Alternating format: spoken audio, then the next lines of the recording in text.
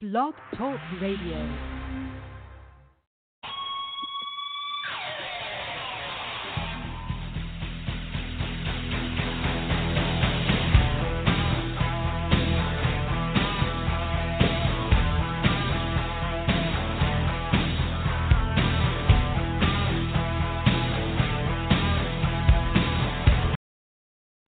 Welcome to Gridiron Blitz right here on TuneIn, Google Cast, Player FM, Apple Podcasts, on the biggest platform in podcast, iHeartRadio, and now on Global Women's Sports Radio and on Spotify as well. So you can subscribe to any of the podcasts on any of the platforms you want, and as always right here on Block Talk Radio. Your host, Oscar Lopez, here in the house. We have the Salty One along for this journey on 307, and we are privileged to have IFAB President Richard McLean here to talk about the state of the game in terms of the women's scene in IFAB in terms of flag and tackle.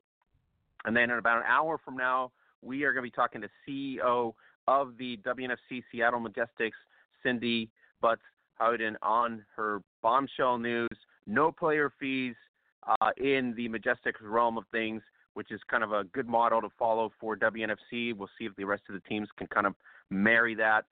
Some coaching changes as well. We'll dive into the Majestics 2020 for the WNFC season. And then we're going to talk to XFL 2020, which is coming up this week. We're going to recap Super Bowl 54. Unfortunately, Katie Sowers and the Niners did not get the win, but a great season for them as well. Kansas City gets the win, and so they are the Super Bowl 54 champions. We're also going to dive into Women's News and Notes International. There's a lot of events coming up here in February and March as we kind of tally up. And we got action in Spain, action in the UK, and the final in Gridiron West. So all that to talk about in the next 2 hours. So let's bring in the Salty One here, Mackenzie Brooks. Mac, Katie, the first, but not the first win. So got to get another crack at it at some point. But what a season for the Niners. Oh, man, Oscar, as many of us were, I was pulling for Katie and the Niners to, try to pull off the win. They almost did it.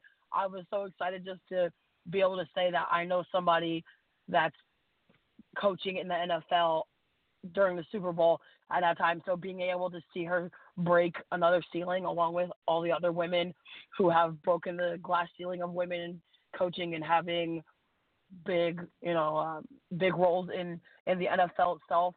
It's refreshing to see, and it's refreshing to see all the respect that she's been getting. I mean, obviously, with good intentions comes, haters and, just critics, but haters on Twitter?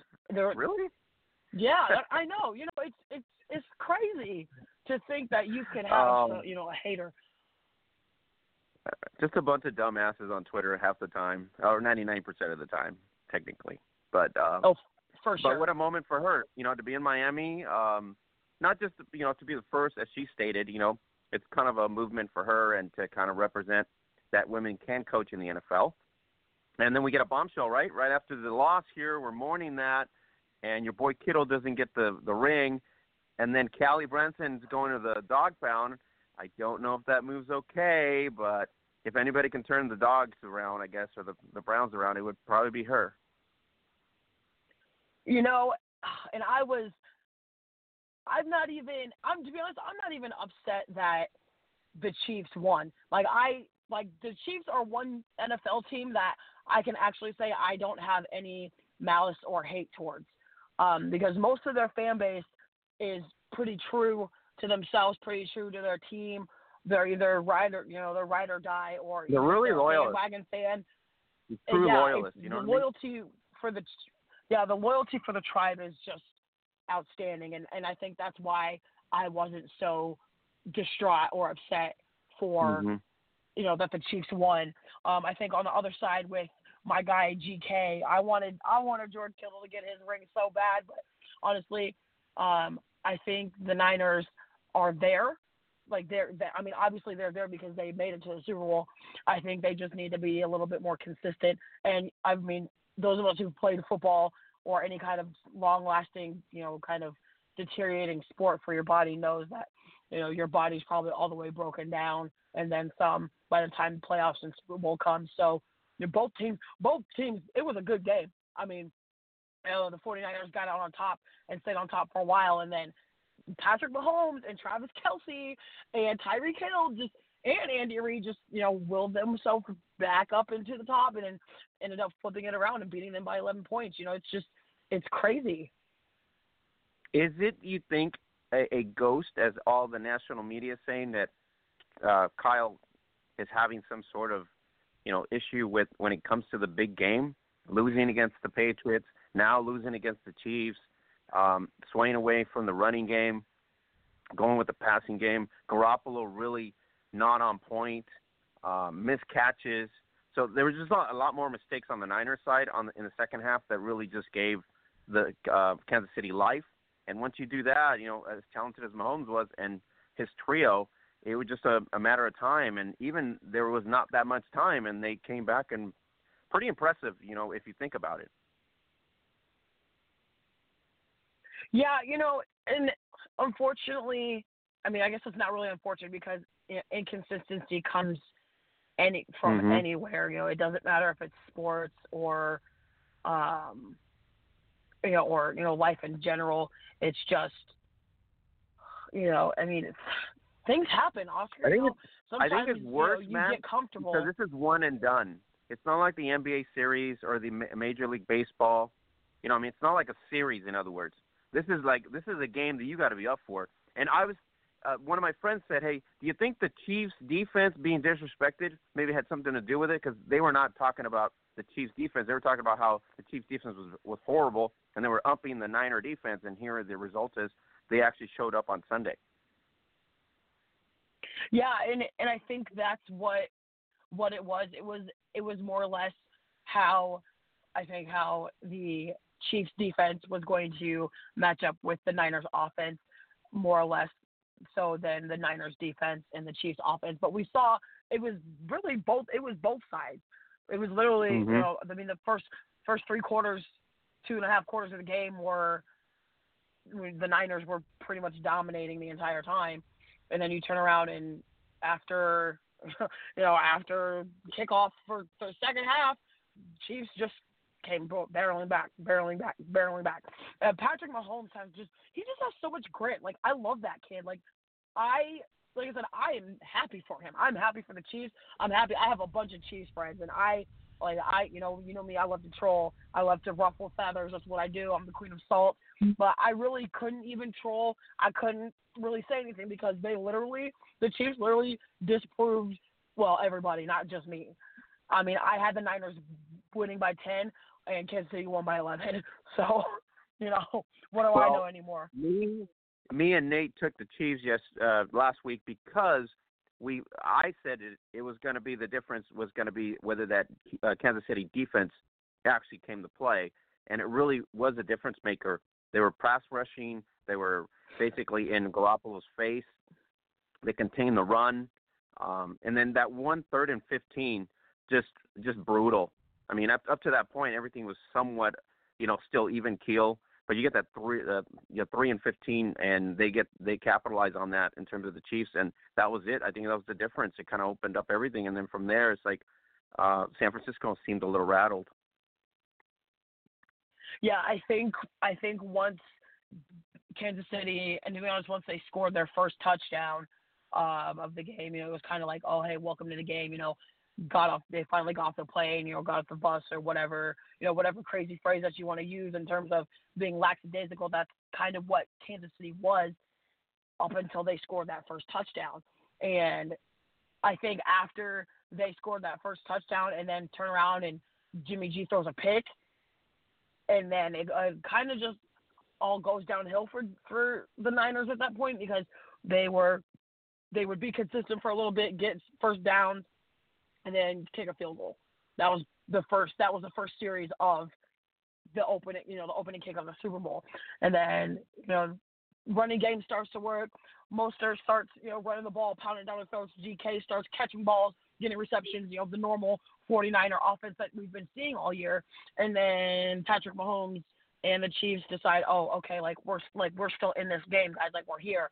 And the entire time, on the sidelines, reporters were saying that Patrick Mahomes. I mean, you could see it as they were doing this, the sideline footage, that Patrick Mahomes was saying, "We're still in this. We got this. Keep your heads up. We're so and so behind. We're still there. Fourth quarter, and the fourth quarter they just ball out, and now they're the NFL world champions for 2020." Mackenzie, we got XFL coming up here in a week. So kind of interesting to see what's going to happen. You go to the hub at facebook.com/Gridiron Beauties. There's an article from USA Today, 10 players to watch in the obviously the second relaunch of the XFL 2020.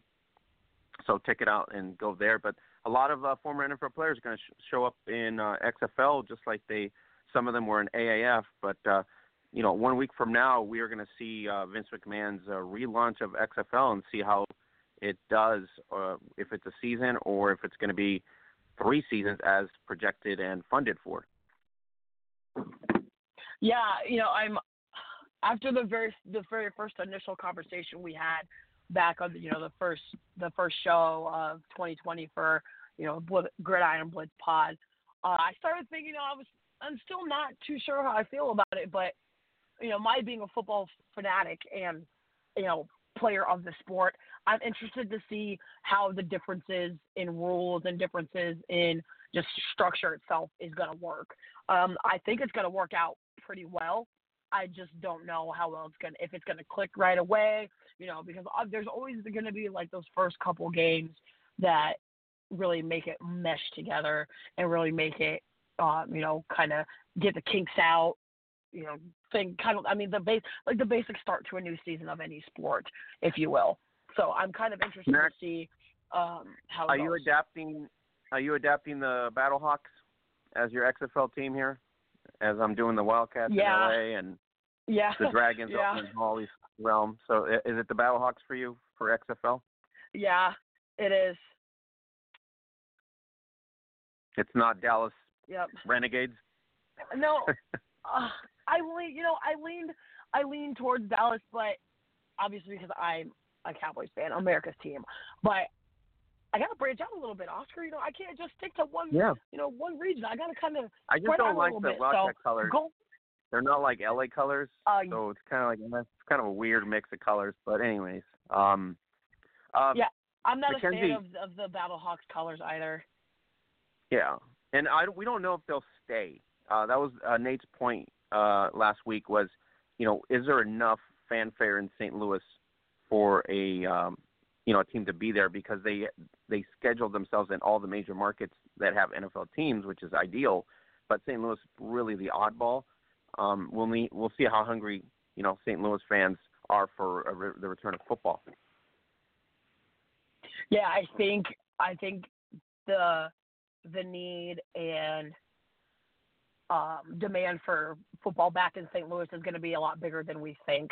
And then, obviously with the Rams relocating back to Los Angeles, it's going to be interesting. I think there's going to be a lot of curious fandom. I don't think there's going to be a lot of, the loyal fandom that we're used to with St. Louis having a football team. But I think once the XFL grows into what we think it's going to, I think the fandom there is going to grow spontaneously and very, very fast. All right, so if you guys haven't gone to the Hub, you go to the Hub weekly, daily. It's the place to be. It is the best network on the planet, and that's where you get all the information that you got to have. So, Mac, we'll catch you here next week. Thanks for coming in, talking Super Bowl 54, and we'll touch base next week. We are going to be going into the No Joke Football Huddle, sponsored by Zazzle.com. Zazzle's been our sponsor for over 6 years. Go to the shop at the No Joke Football Shop. Get your gear there, leggings, T-shirts, tanks, hoodies, gifts. Shout out to Nancy Guerra of the IWFA in Texas for sporting our leggings. You can check it out on my story and also check it out on our No Joke Football story. So thanks to Nancy Guerra for doing what she does and for being an outstanding baller in Texas, and now also sporting and supporting our brand. So you can go to the No Joke Football Shop at Zazzle.com /Gridiron Beauties, and you get the daily codes there. You can save up to 20% off. Sometimes you can save up to 40% off. If you get the Zazzle Black for free shipping, you pay $10 and you get free shipping for 12 months. So check it out. Go to Zazzle.com/Gridiron Beauties and go to the No Joke Football Shop. All right, let's go into the huddle.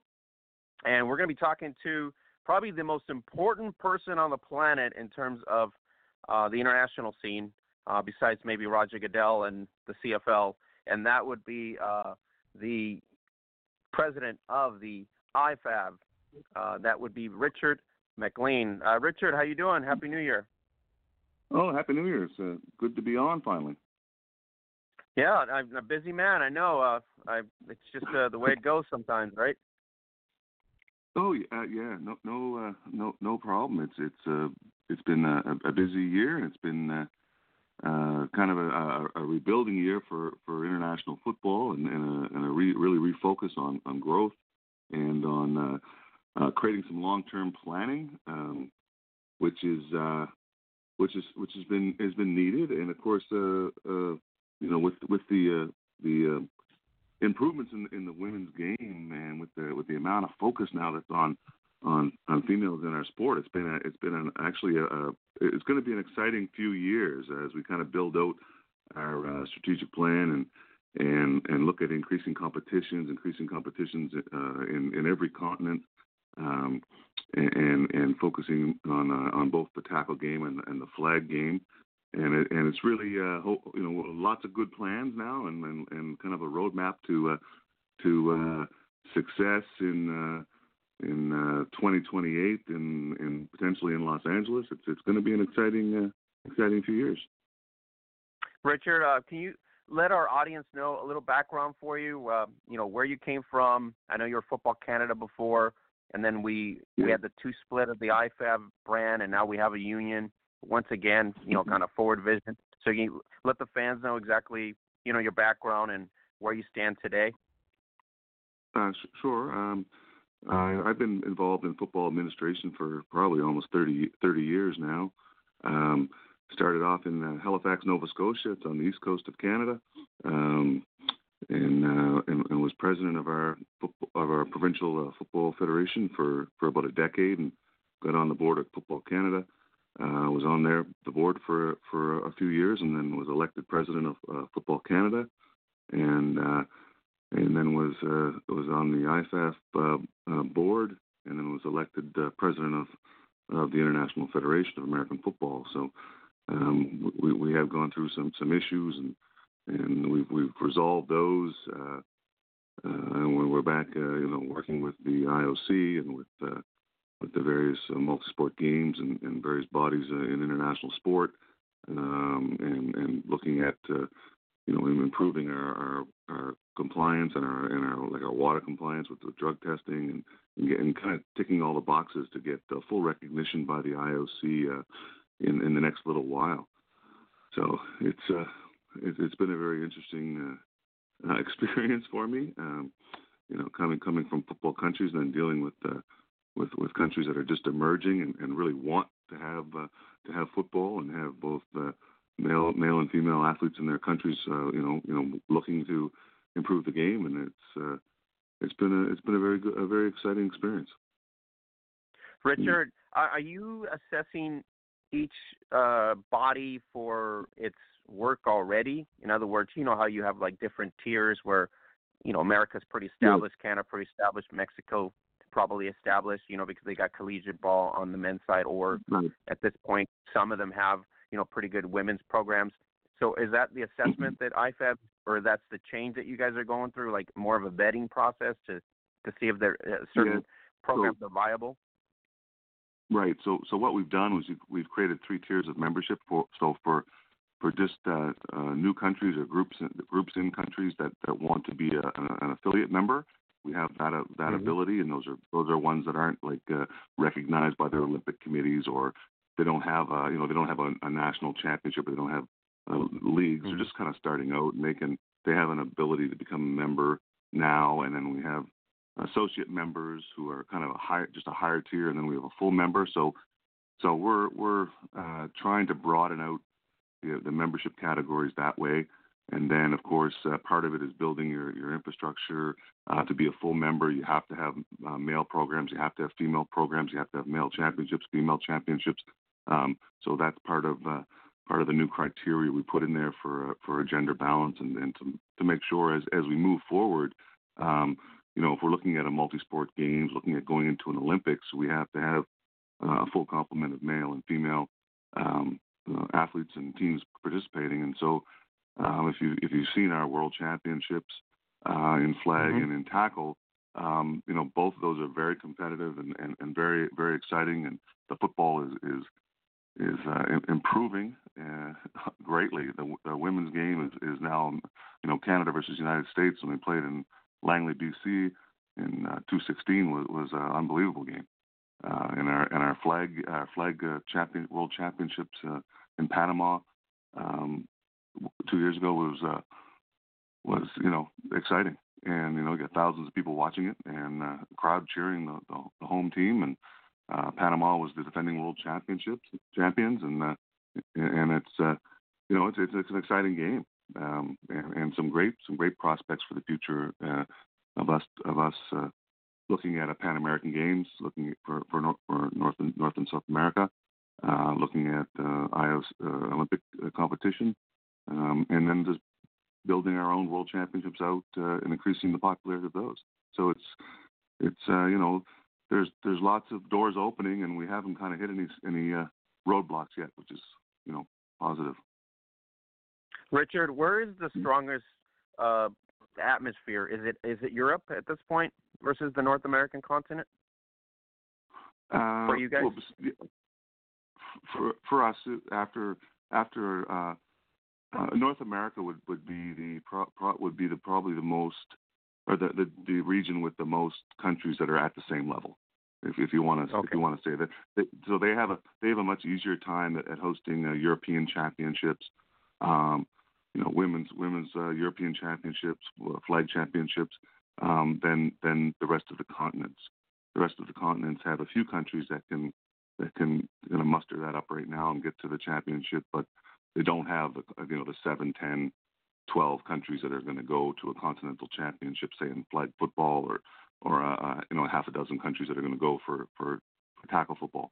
So part of our drive right now is to ensure that in the flag game, at least, that we get it off the ground now, and we start looking at having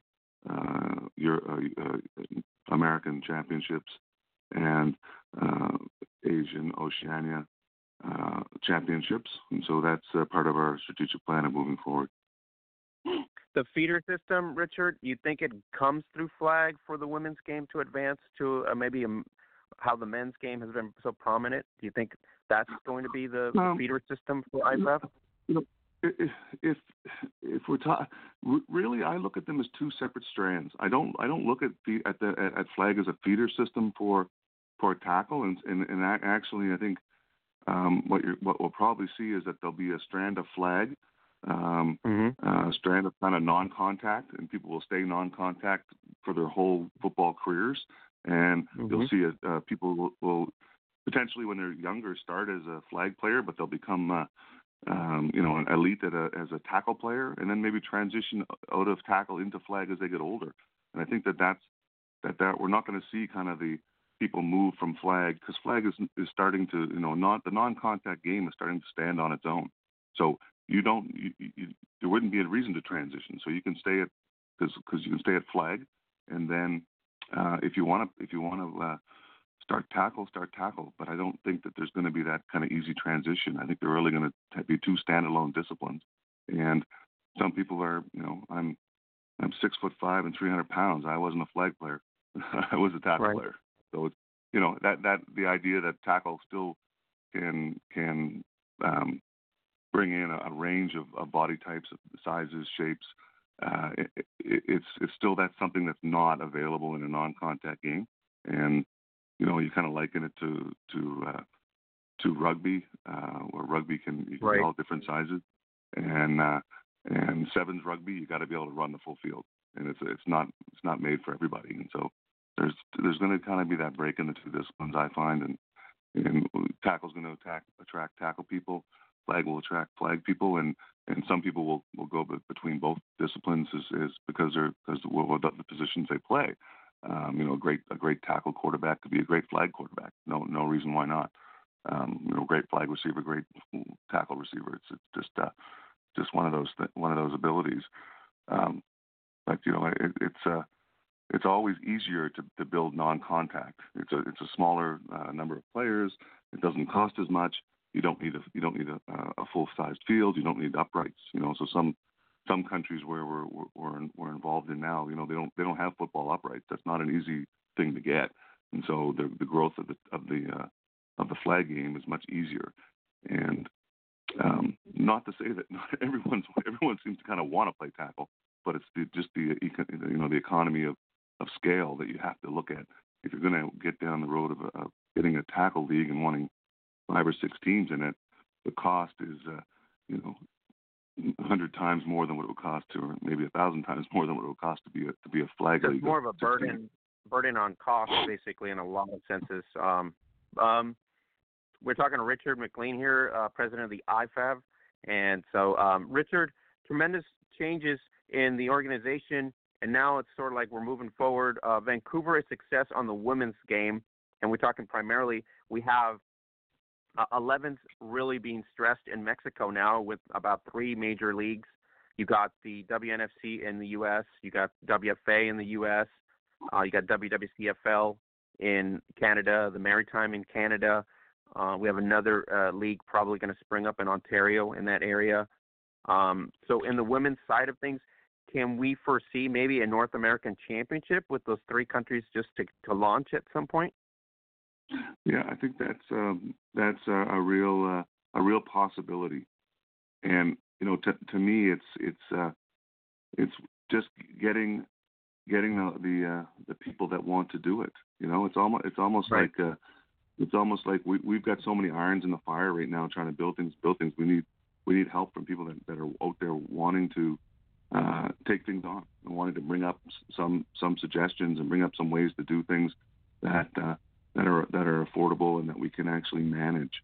We've got right. so much potential to build. It's just to get those building blocks in place and to have people in the right place that are willing to help and willing to do things for the good of the sport. And that's a tough challenge for the we're an international federation originally recognized by the Olympic Committee, and we're volunteer run. We don't have a paid employee.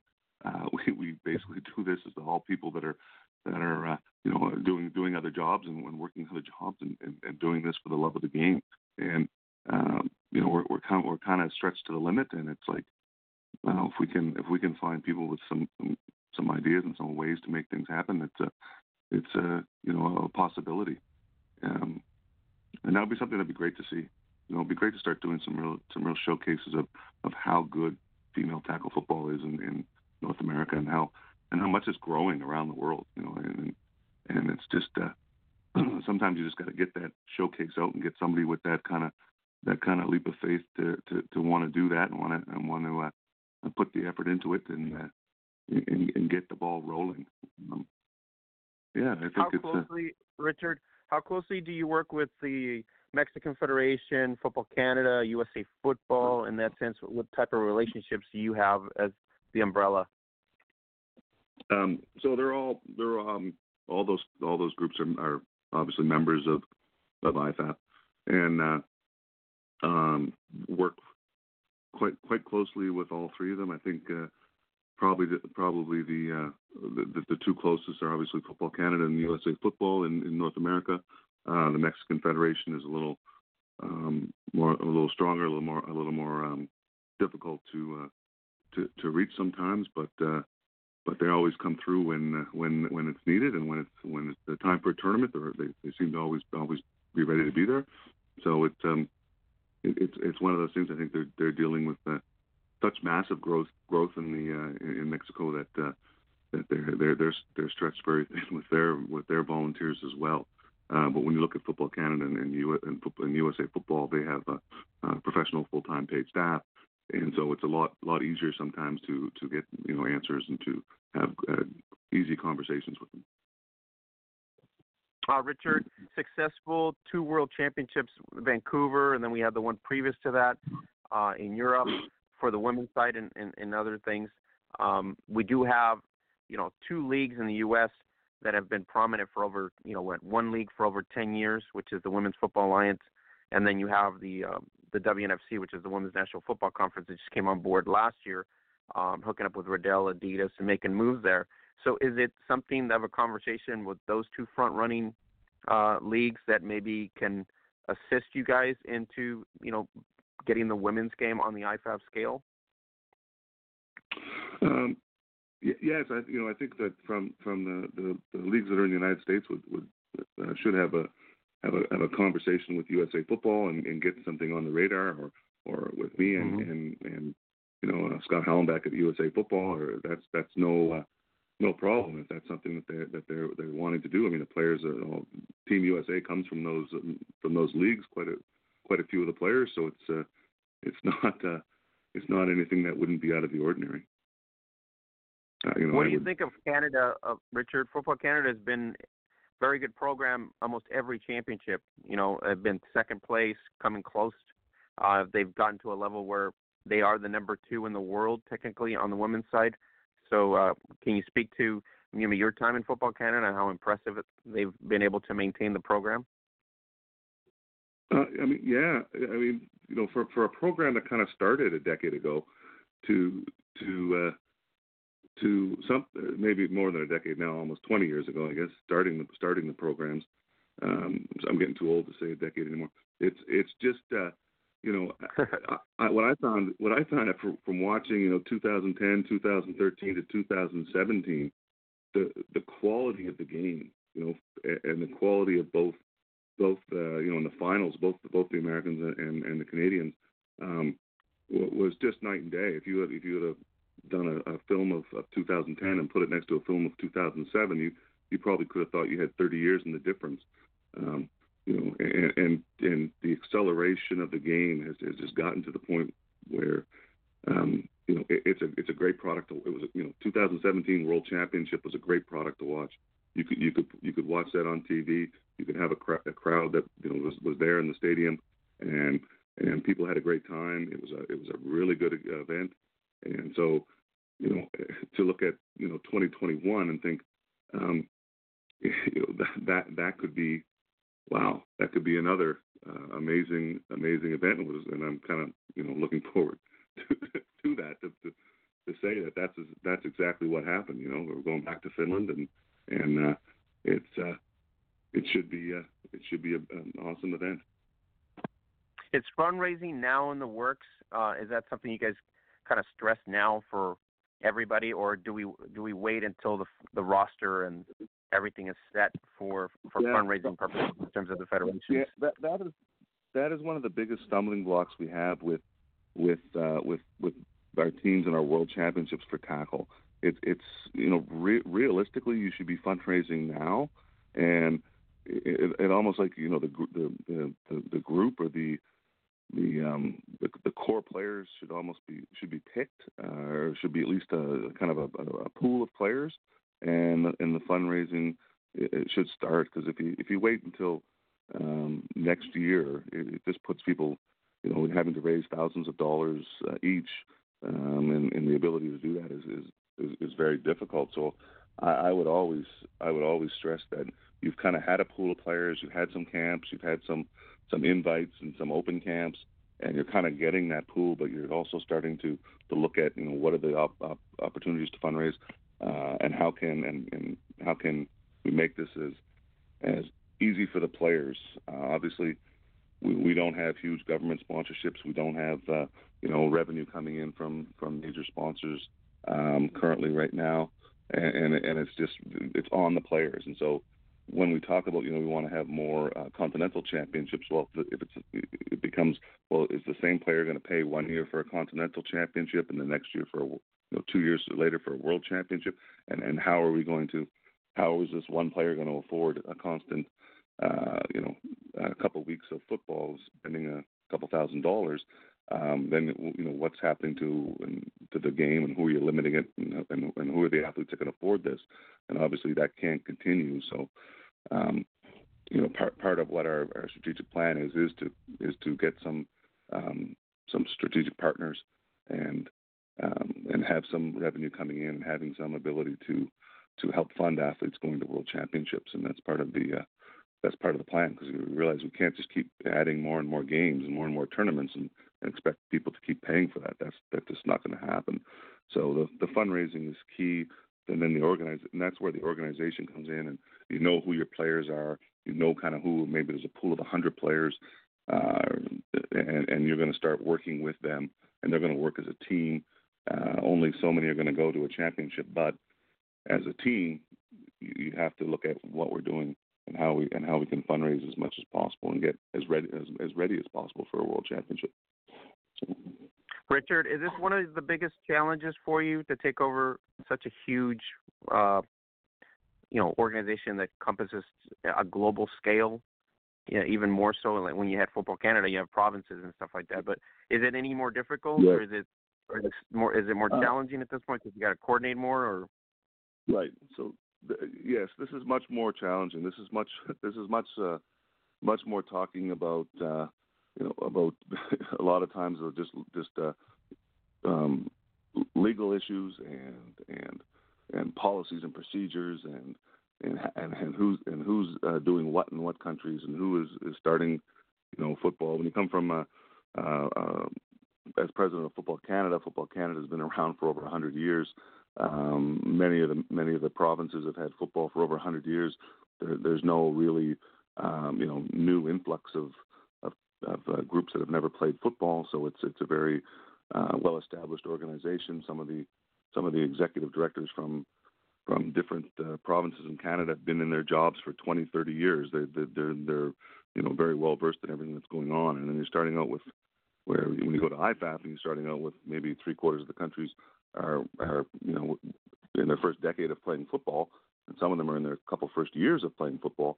The issues and the challenges are just that much greater. And of course, we have all the language barriers and the time barriers, and the time change differences and expectations and laws in different countries. And so it's been a huge education, spending and talking to people from all around the world and seeing their views and seeing their reasons for playing football. And it's been a real eye-opening experience, and one that I wouldn't have had as president of Football Canada, because we were all kind of in the same boat there, and everyone, of course, had their own opinions and their own differences, but we didn't see people that just started playing football or just started or were struggling to try to have a football field. That wasn't necessarily an issue.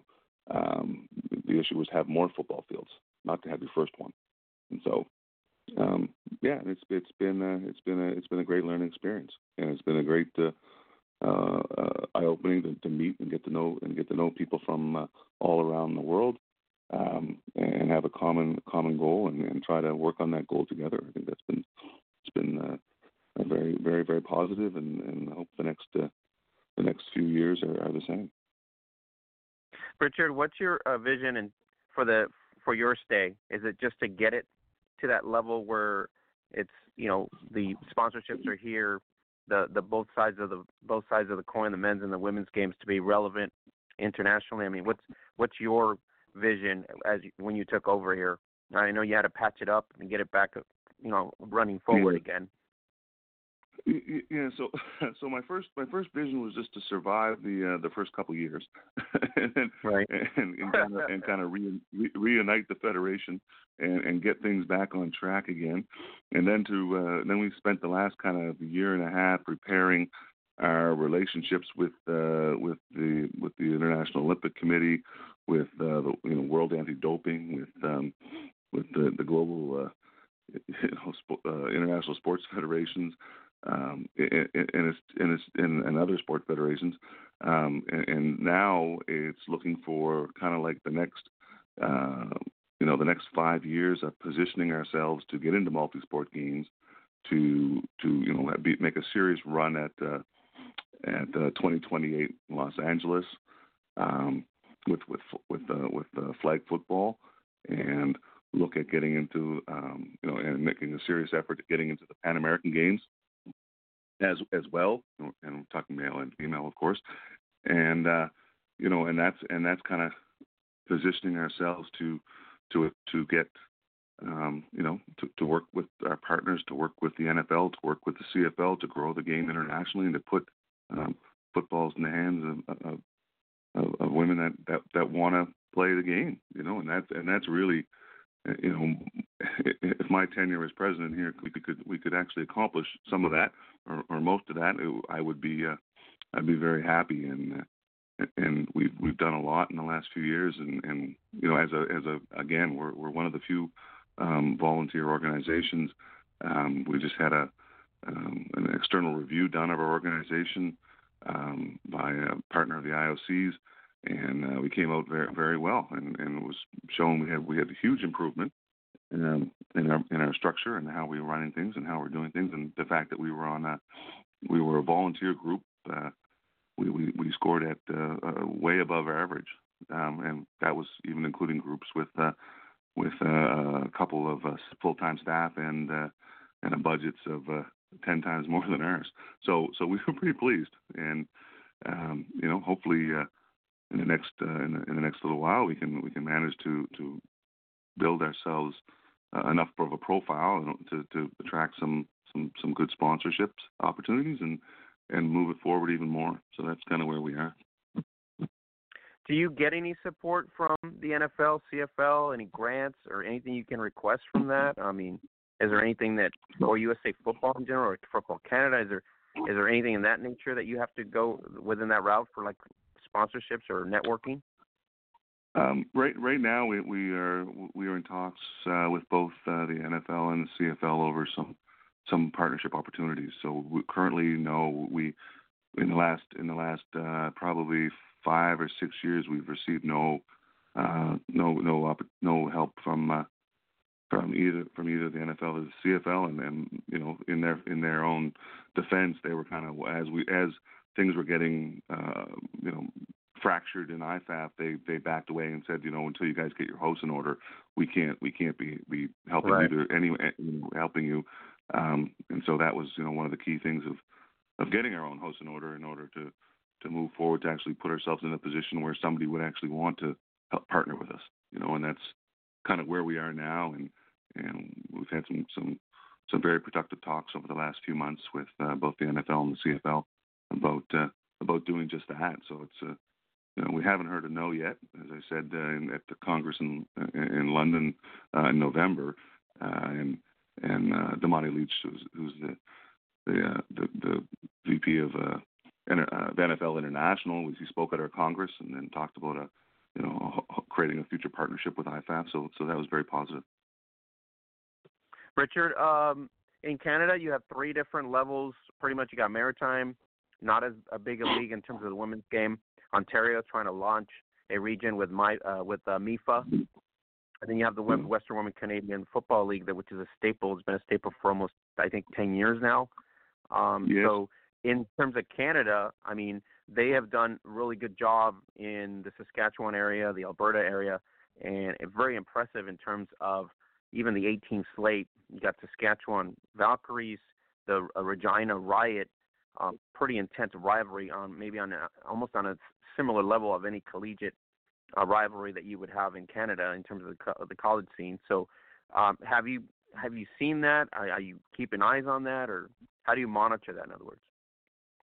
So actually, since I haven't been part of Football Canada, other than just a member, still a member, but I haven't done much other than just watch it on social media and see what's going on, and I realize they're having their national championship is coming up, I think in July, early August or July, and that's going to be and that's a standalone event, and that's a very secure event now. So it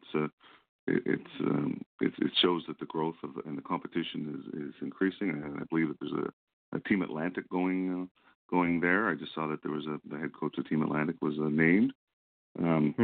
So it's it's one of those things where I kind of when I was president of Football Nova Scotia, we had our first female tackle team, in the Maritime League, and so that was and that was we worked probably for almost a year in order to find a coaching staff and to kind of build the numbers and then launch that, and that was a great first step, and now to see that there's national championships run regularly, it's from where it was to where it is and to where it could go is a huge step forward, and again the quality is what I really appreciate, and that's a true it's a good game to watch, and when you watch the World Championships and you see how amazing the quality is,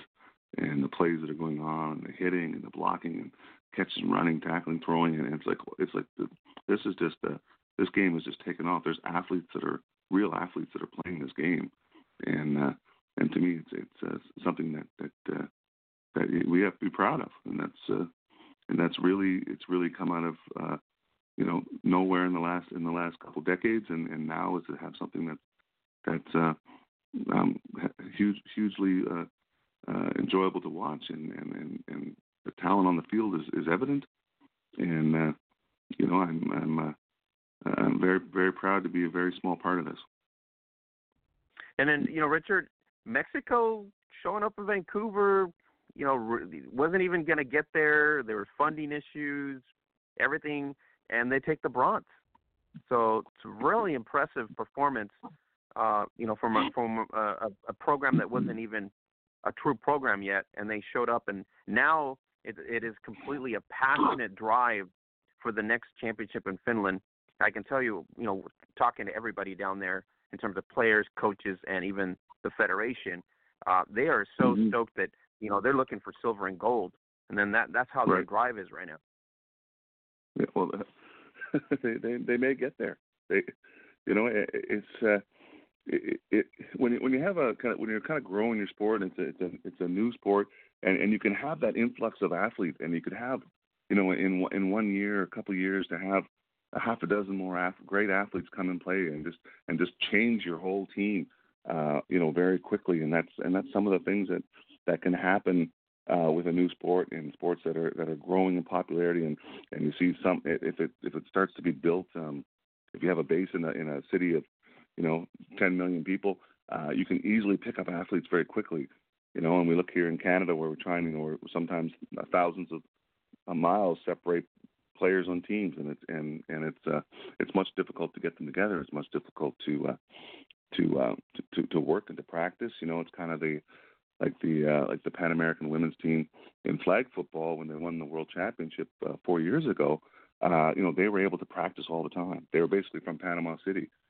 Whereas Team Canada, Team USA were from all over the countries, and same with the European countries. They weren't practicing all the time, and these guys and girls practiced together regularly. They knew what they were doing. They had some great athletes. They had some ladies that had transferred, that had actually played on the national volleyball and national basketball teams. So that the team attracted some great athletes, and then you can really build a program very, very quickly when it's a new sport and a new outlook on things, and then you get the interest involved from the community, from athletes in the community. It's a way to do it, and I think Team Mexico has that drive, and the Mexican Federation has the ability to put together great teams. They've on the men's side, they've beaten Team USA in the Junior World Championships in the men's side, and it can happen. Any I can tell Sunday, you, all the girls in Mexico right now, it's kind of like a fire burning in there. That's it. They have already tasted a bronze medal, and they don't want to go lower than that. I mean, and the coaching staffs. I mean, they're having not international, but inter-country, tournaments for scoping some of the talent, like in Monterrey and in all these areas in Mexico, like 3 different areas in Mexico. So they're having like national championships, but on a scale of what IFAB would have on a world stage. So they're really serious about it, and the federation is really supporting that. So it's going to be great for competition, as you're saying. You come to Finland, you got the staples, which is Sweden, and you got the British now coming on board. You had the Finland squad, and now all of a sudden you add USA, Canada, and Mexico to the mix. I mean, it's going to be a great tournament. It is. It is. There's no other way that it's kind of, it's kind of like some of the most competitive sport you're going to see. It's highly underrated, highly undervalued right now, and it's it's going to be up to us to try to get the spotlight onto this, because it's just the best football players in the world are playing in this tournament, in our World Championship, and we can't say that for our men's tournament, we can't say that for our men's flag tournament, but we can say that for our women's tackle tournament, we can say that for our women's flag tournament. We have the best players in the world playing in these tournaments, and to me, we have to be able to highlight that better. We have to be able to work with our partners. We have to be able to get people to see that this is going on, and obviously get us on to obviously we would put them on the internet and stream them, but let's get them on some TV channels, and let's get out some real publicity here. And I think that's part of the next steps in the next few years, and will happen, and and hopefully with support of the NFL and the support of the CFL, and then hopefully others will come on board. We'll be able to do that, and that's, to me, essential to the growth of the game internationally. It is getting the exposure and getting people to realize, oh my gosh, this is an amazing game. These ladies are dynamite. They're athletes. We gotta see this, and that's, to me, is when you spend a few minutes and watch what goes on in the field, and you watch what goes on, and how hard these ladies are training, and how serious they are.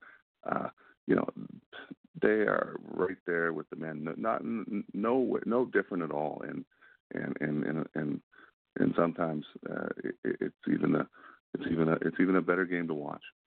And so the intensity level for elevating their games is always, a lot of the coaches always tell me, on the female end of it, they're more receptive, and they receive everything, and they want to know why, and that's how they get better, and they improve on every aspect of their game, which is because of the fact that they really want to be the best player that, for themselves first, but for the team as well.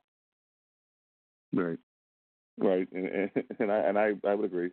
It's for coaching, it can be a lot easier, a lot more players are a lot more receptive, and the ladies want to learn, and they don't, in my experience, they don't have huge chips on their shoulders. They don't think they're the best thing since sliced bread. They want to learn the game, and they want to improve, and now that we're increasing the number of female coaches, increasing the number of female officials, increasing the number of female administrators.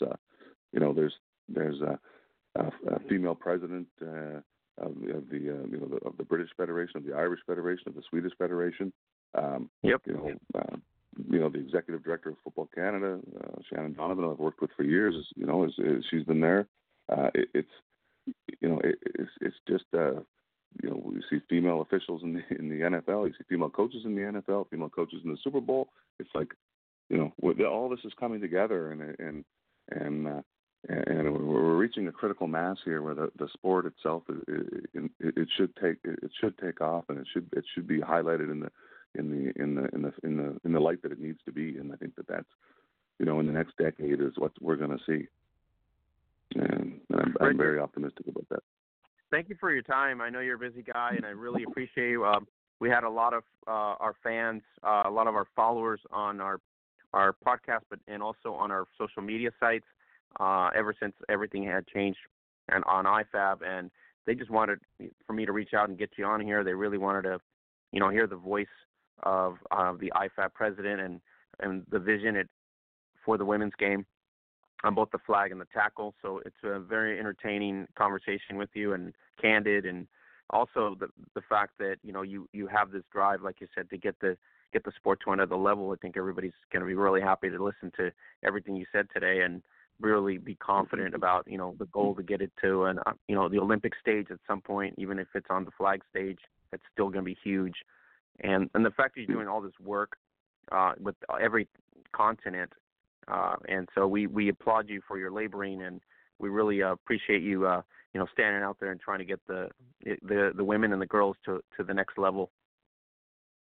Oh, thank you. It's it's not just me, and I can't do it alone, and I do need people helping me, and we have people around the world, and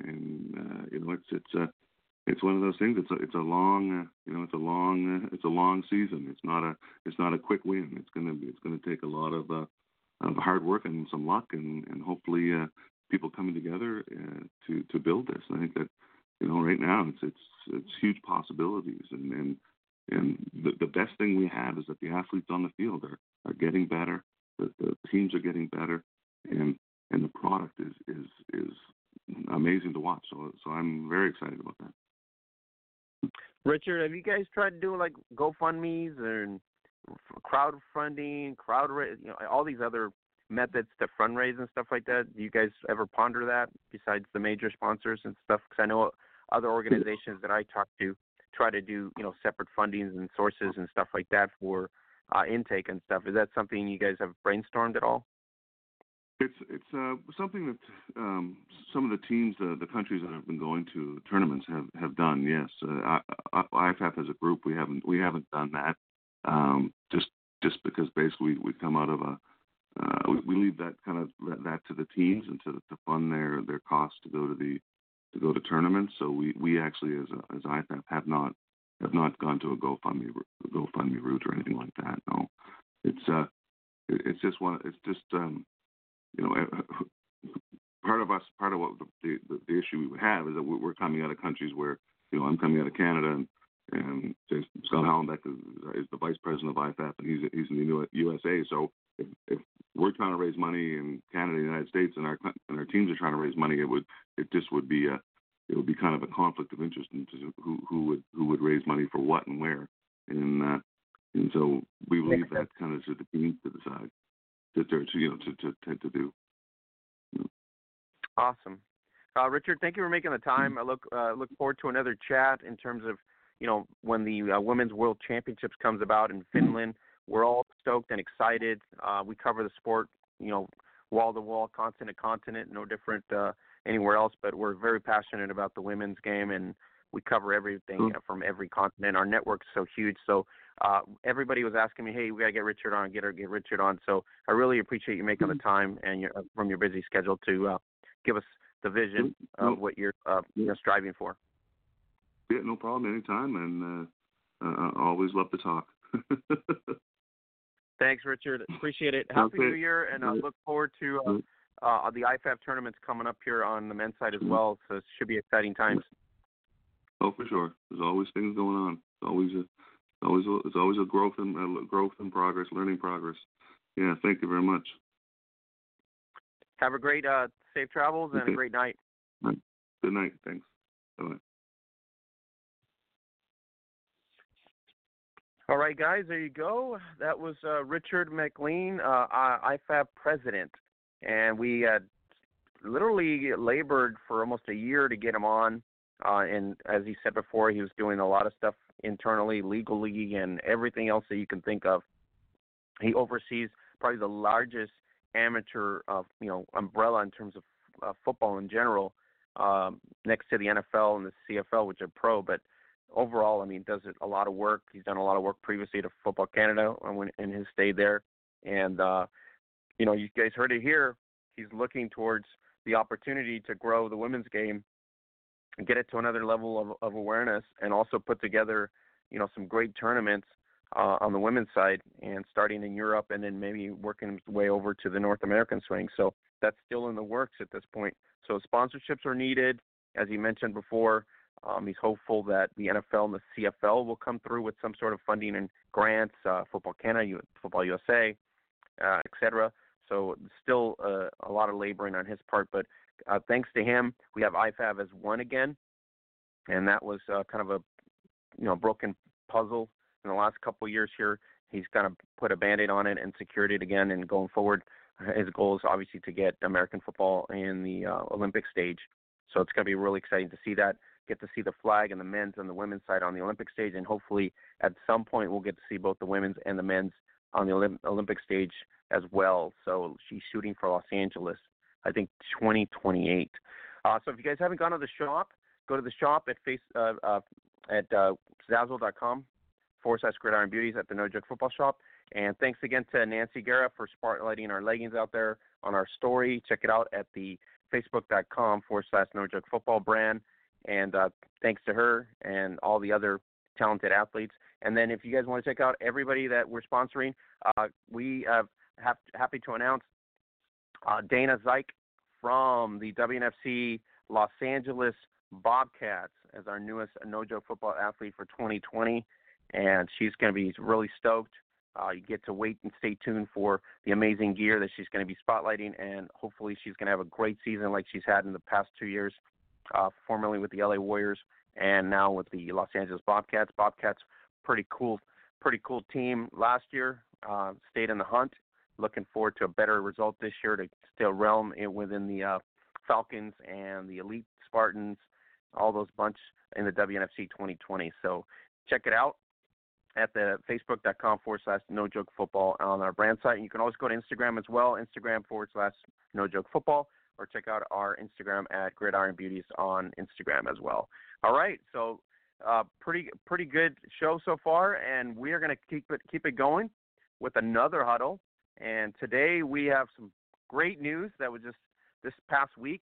And if you guys haven't listened to the news, go to the hub at Facebook.com/Gridiron Beauties, and you can listen to the exclusive podcast that is launched by Becca Fernandez for the 2020 season for the Seattle Majestics, and that is the best kept secret in sports. And you can actually subscribe to it on any platform as well.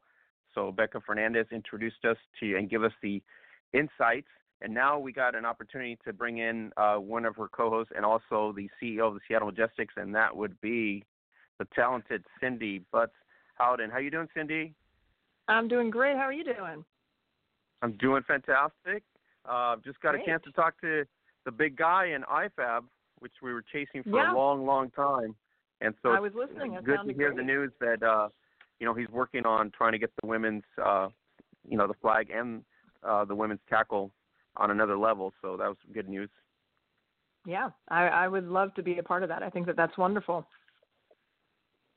Yeah, he's really made some changes, put the IFAB together. You know that it broke up, and now we have it as one. Hopefully, the NFL and the CFL will hook up with funding that will make it even more feasible for him to put more women's tournaments on the flag side and on the women's tackle side. So, talking to him off air, he's really hopeful that they'll come through in terms of Football Canada, Football USA, and the Mexican Federation. Hopefully, they will also come through and help out. Hopeful for a North American championship, just to spotlight all the best talent on this continent. That would be amazing. There's quite a few on this continent. Yeah, and a majority of the players here are, in terms of this is, if you look at IFAB in a women's sense, this is the best continent in terms of athletes. You got Mexico bronze medal, you got Canada silver medal, you got U.S. So that would be a really good way for them to spotlight the tackle side on the women's side in terms of like a North American championship. So that's what he's working towards right now. Well, we're getting there. We're all getting. I think we can all say we're getting there every day. We're a little closer. Cindy, saw the live broadcast, the announcement. Kind of unique to put a nice lion with some green eyes, anticipation teaser. Yeah. I saw that on my news feed, and everybody's like, hey, they're announcing something new. And I'm like, what is it? And they're like, look, it's the lion with green eyes. I'm like, okay, this is a teaser. Now you have my attention. That's all it takes is a lion with green eyes? Okay, I like that. I got my attention. You got my attention. I was like anticipating, what are they going to announce here? It's like, and that it was just kind of great. Good job. Thank you very much. It was a team effort, but we finally got to the point where we wanted to get to, and I'm so excited that it finally happened after all these years. Cindy, the secret sauce and that comes in a round table pizza as well. But apparently, you had a coaching change, and you had a great big announcement in terms of players. I know transition is in the organization from what I've discussed with other players, and as well as from Scott and everybody else.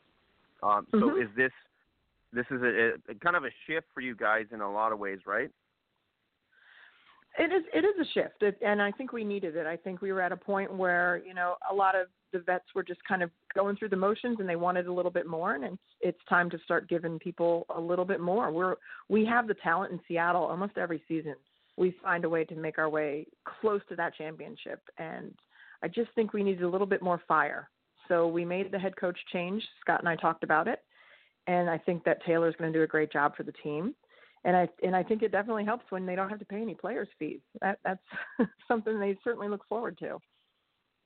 Okay, so that right there, totally like clapping, everybody's cheering, right? And then everybody goes around, how did Cindy do it? It's like, that's literally how everybody got. That was great news, but I was like, what's the formula? That's really what everybody, all the other WNFC teams are probably, when they heard all that, they're probably thinking the same thing I was thinking. How is it? Where's the formula? Well, Cindy did not do it alone, and it's been. I can literally say it's been about 7 years in the making. When I joined the admin of the team right after I retired from playing, it was Scott and it was Matt, who is also our CFO, and the three of us have been the admin of the team for about 7 years now. And from day one, sitting together in a meeting, we said, we're going to get this team to a point where there's no fees, and eventually to the point where we pay these players to play. So 7 years later, here we are. We finally found a way to do it. And unfortunately, it doesn't come through the big sponsors like you think it will, and it doesn't come through all the little sponsors like you think it will, because people they don't believe in women's football yet. We're getting a lot of hoopla, but they still we need more believers. So we kind of went our own way, and we have our own private equity group that we've formed, the three of us, with a bunch of other LLCs, and we invest in properties. And we decided to start investing in pizza. And we decided that the funds from the pizza would sponsor the Majestic. So Round Table Pizza is one of our properties that we invest in, and they are sponsoring the Majestic. So we went a completely different route than anybody else would have thought to go. But we got there. So that's a true business model, because we've talked about it in the past where it was more of a recreational nonprofit fundraising, right? So this is more of a true business model, and now you're self-sponsoring the team with the player fees, and customers are actually paying for the players to play, if you want to look at it that way, right? If you look at it that way, yeah, absolutely. We are still technically a nonprofit. Any money that comes in goes right to the team for travel, for gear, for referees, all that stuff. So nobody's making a profit. We're not making any money. The coaches, the admin staff, it all goes right to the team. But we just had to figure out a way to pay for a $70,000 season, which is never easy. Right. You can only sell so many season tickets. No, it's tough. And we talked about it in the past. I think everybody that's been in the tackle game with the women's side in terms of the organization sense, it is a struggle, because you have to do funding, you have to do a lot of creative things to get it. So how was that received? I saw the video, but was that received previous to the video? I mean, was that something where, like, are you kidding me, Cindy? Really? No? Yes? Like that kind of stuff. I had the pleasure of watching all their jaws drop. And that silence that you hear right after we announced it was pretty authentic. They were just in shock. Yeah. I don't think anybody thought that was going to be the announcement. I didn't think that was going to be the announcement. When you put that lion with the green, I was thinking, okay, new unis, or they're coming up with some sort of, different creative, you know what I mean? Just something different. Yeah.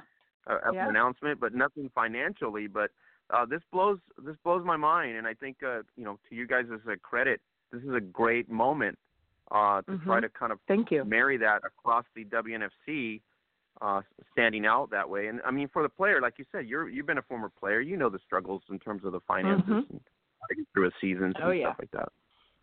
Yeah, it's so hard to just be so passionate about a game and work a full-time job just to pay for that game and not have any money. It's not easy. It's not easy at all. And it breaks my heart every season when people with so much skill have to drop out because they just can't pay. And now they don't have to worry about that. And I love that. I want to give these players this opportunity to not worry about that, to just get out there and play football. That's what we want. Cindy, if you would have told me as a player that I'm not paying, my players' fees are being paid for, and you turn around and said, hey, you got to just pay for your travel costs, I would have just said, not a problem. Go to Vegas, L.A., get away from the weekend for my job, right? Mm-hmm. Kind of a trade-off in a way, I guess. Yeah, exactly. And luckily, we still have time to raise the money for that. We need about $20,000 to $30,000 still to raise if we want to cover all the travel. If we can't, then the players have to pay for their travel, and they understand that. But if we do sell some season tickets, or if we do have a fundraiser, that money will go into a bucket for the team, and we'll start trying to pay a little bit of travel here and there, which will be nice too, because that's, again, less they have to worry about. And I may have made a crazy announcement that if the team's able to raise $20,000, I would tattoo the Majestics on my bottom. So that's out there, and maybe they're a little motivated now. We'll see. Okay, well, you're our number one fan for 2020. You have to be the number one fan for 2020. You know what I mean? Yes. It's like Jenkins didn't make it happen. Dillo didn't make it happen, but Butts made it happen. I mean, this is great. Thank you. Yeah. We have a great organization. We really do. We work hard for these players. We always have, and we always will, and it's so exciting. It was just such a great moment to be able to say that. I can't even tell you how wonderful it felt to see that zero up on the screen after years of putting $750, $850, $950. It's just heartbreaking. Yeah, it's just. I mean, a credit to you and the trio there for doing it. You guys are just awesome, and I'm pretty sure the players are going to appreciate it a lot more as a season. I mean, to have one full season to pay no player fees, just like we had last year, no forfeits in the WNFC. You know what I'm? It's kind of like a trend where we're, as Odessa was saying, we got to build one block at a time and then kind of stack it up. You know what I mean? And get better at each block so that you can get to that next level. Yeah. Yeah, and OJ from the WNFC has been nothing but supportive of us. She's so excited about this announcement. She knows it's a big deal herself, and it makes the league look good too. And this league is working. The WNFC is the best thing that has happened to women's football in a really long time. So the fact that we're a part of that league and we get to share this with that league, that also makes us really happy. Cindy, you're part of a podcast too, podcaster as well, My Gay Life, right? And all of a sudden, Rebecca, always creative, just love that girl. I love her. We got the best kept secret in sports podcast. That's what I listened to it, and my staff's like, hey, they're detailing the stuff, and so she was kind of like, teasing it all out and everything else. So what do you say about that in terms of the documentary that you guys are going to be kind of like chronicling your team for the 2020 season? That it kind of just came about. We were literally recording My Gay Life, and we were talking about football because that's what we do. And she said, we need to be documenting this. This is a big deal in women's football to have no players' fees, and then to go and switch head coaches in the same season. We had a lot of vets leave. We now have the team in Oregon, so now we have a nice I-5 challenge again, so we're really excited about that. And a lot of players went down there to see what's new and what's going on. It's like the shiny new team. So we definitely lost some people, and I will tell you, after the announcement, we got quite a few of those people back, which I'm so happy about, because they feel the excitement now. They believe in us again, and they know that this organization really wants to do this. So it just felt like a good energy and a good time to document this. This could be a make or break season for us. I think I forget how he said to Becca, but I said, this is either going to be a flop of a season or it's going to be the best thing since Rudy. So why not document it and see how it goes? Well, that's great news because it's just going to change everything for 2020 in terms of the Pacific West. Can you talk about the schedule? Talk to us about the schedule and how it's going to impact for this season. Yeah, our schedule, specifically, we play Oregon twice, obviously. We're going to play San Diego and at home, and we play Vegas in Vegas and Utah at home. So a lot of good rivalries there that we've had before. We love playing San Diego, and we love playing Utah. We end our season at home with Utah, which we are so excited to do. I cannot wait for that game. So I think it's good that we have a nice fresh schedule. Our travel isn't as extensive as it was. We have a game that we can drive to, and everybody loves to go to Vegas because it's not expensive. And San Diego, we love going to San Diego.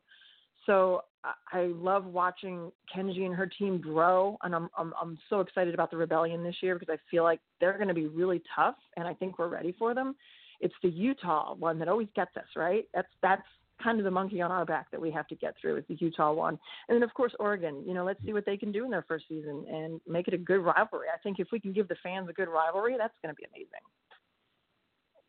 Cindy, do you feel like I'm just totally blown away at the fact that every team in this league has complete, total business passion in a volunteer sense, but also in just a professional sense, I mean, look at the Rebellion setting the standard for broadcasting and putting it together in year one, right?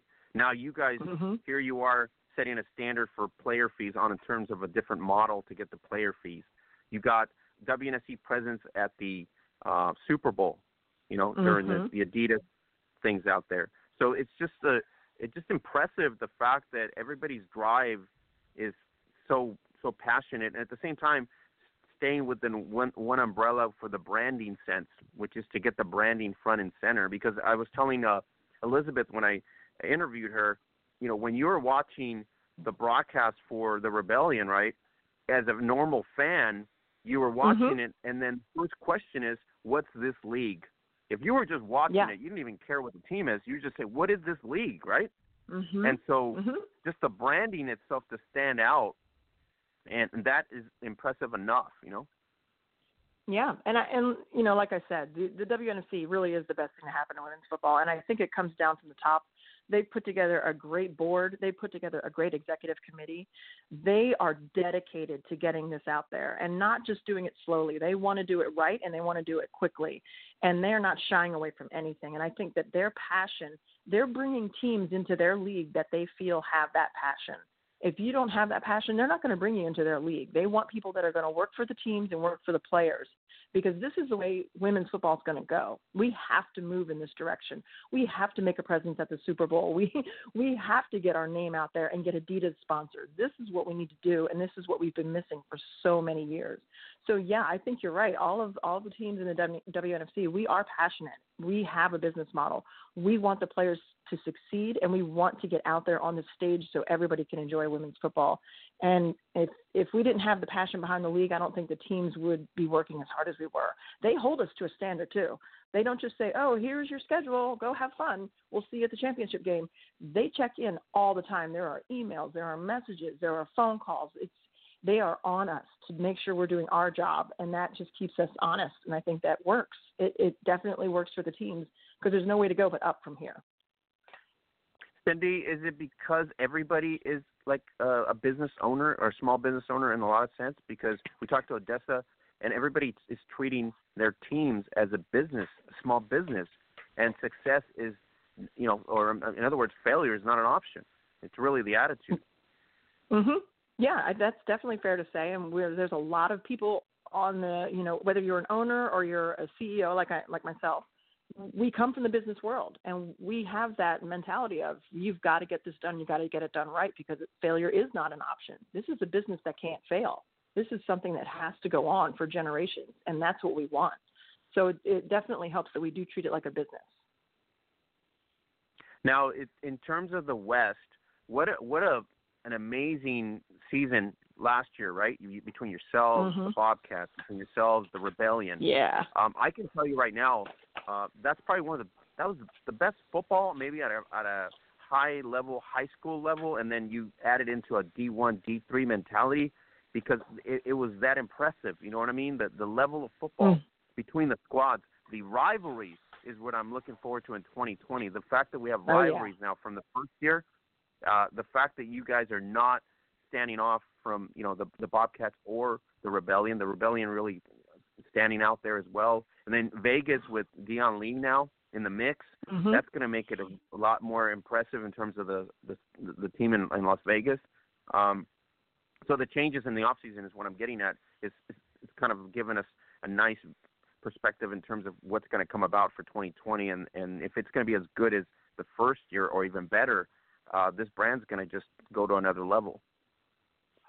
It's definitely going to go to another level. I mean, this is exciting. Just hearing you say it back to me is exciting, and I'm involved. So I think you're absolutely right. That first season, we got everything established, and now we know where we're going. We know what we want, and everybody's going together.